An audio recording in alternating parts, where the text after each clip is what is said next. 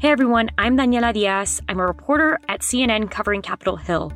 David's out until March, so prepare to hear from some new voices like mine on the podcast in the coming weeks. This is the CNN Political Briefing. Here's what you need to know in politics for Monday, January 17th, Dr. Martin Luther King Jr. Day. And on this federal holiday that honors him, it's not just enough to praise him. We must commit to his unfinished work. Those were some pre-recorded remarks President Joe Biden delivered this morning at the National Action Network's MLK breakfast. Biden and Democrats are trying, but so far failing, to pass voter and election reform legislation. We'll break down where things stand with that and share how Dr. King's legacy wasn't always cherished in America. To honor Martin Luther King Jr.'s legacy, civil rights leaders and voting rights advocates are vowing to keep up the pressure on lawmakers and President Biden to pass voting and election bills. Vice President Kamala Harris honored Dr. King in remarks today, calling the civil rights giant, quote, a prophet. He was a prophet in that he saw the present exactly as it was and the future as it could be. And he pushed our nation toward that future. Dr. King pushed, even as his character was maligned. He pushed for racial justice, for economic justice, and for the freedom that unlocks all others, the freedom to vote. She also pushed for the Senate to pass voting rights legislation. So did Biden today at the National Action Network breakfast. Dr. King held a mirror up to America and forced us to answer the question, where do we stand? Whose side are we on? We're in another moment right now where the mirror is being held up to America, being held up again. Will we stand against voter suppression? Yes or no? Will we stand against election subversion? Yes or no? And it's time for every elected official in America to make it clear where they stand.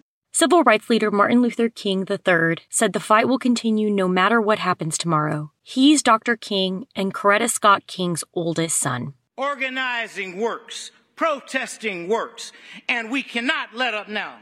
So no matter what happens tomorrow, we must keep the pressure on and say no more empty words. Don't tell us what you believe in. Show us with your votes. History will be watching what happens tomorrow. Black and brown Americans will be watching what happens tomorrow. In 50 years, students will read about what happens tomorrow and know whether our leaders had the integrity to do the right thing. What's happening tomorrow, you might be asking? Well, the Senate is expected to take up the voting legislation on Tuesday, but so far, the votes aren't there yet. President Biden and Senate Majority Leader Chuck Schumer are trying to change the Senate filibuster rules so Democrats wouldn't need 60 votes to end debate and pass the bills. But Democratic Senators Kyrsten Sinema and Joe Manchin have long expressed opposition to changing filibuster rules and are not going along with it.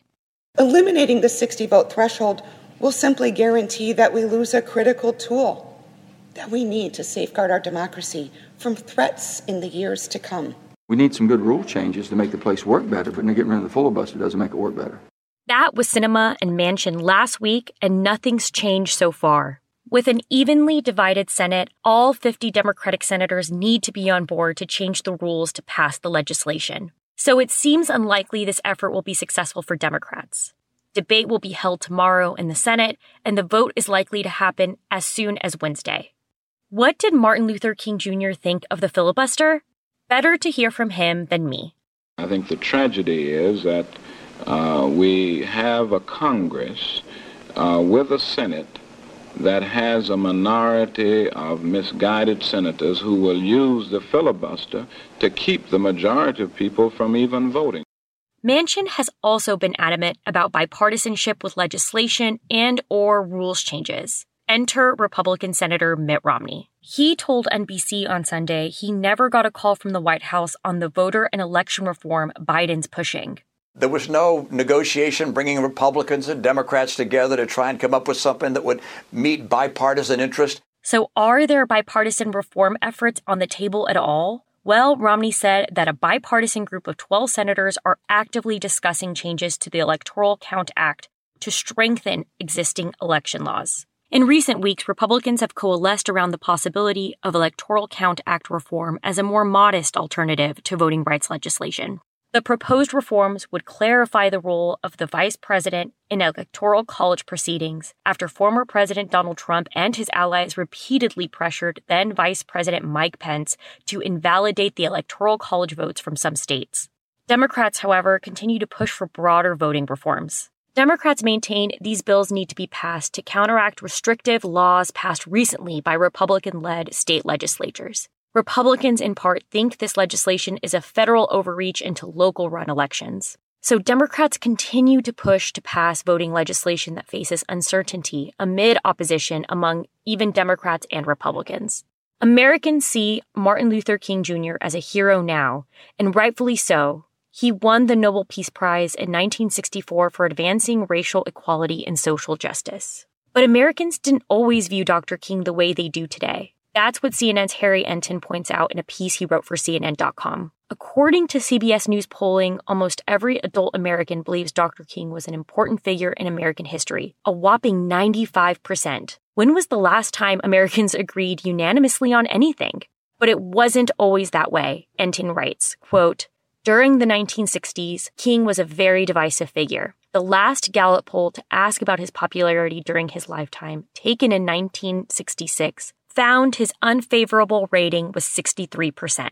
King's highly negative rating back then came when he turned his attention from Southern de jure segregation, which means legalized segregation of black and white people, toward de facto segregation in northern cities. That means a segregation that existed because of the voluntary associations and neighborhoods. But even before that, Enton says King was far from a well-liked person. In the middle of 1964, when Congress was in the midst of passing many landmark civil rights laws, King's favorable rating was just 44%.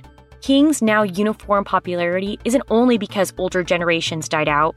People's minds changed, but the fight for voting rights evolved and continues today. That's it for today's political briefing. I'm Daniela Diaz, and thanks so much for listening. Please take a moment and be sure to follow us wherever you get your podcasts. We'll talk to you tomorrow.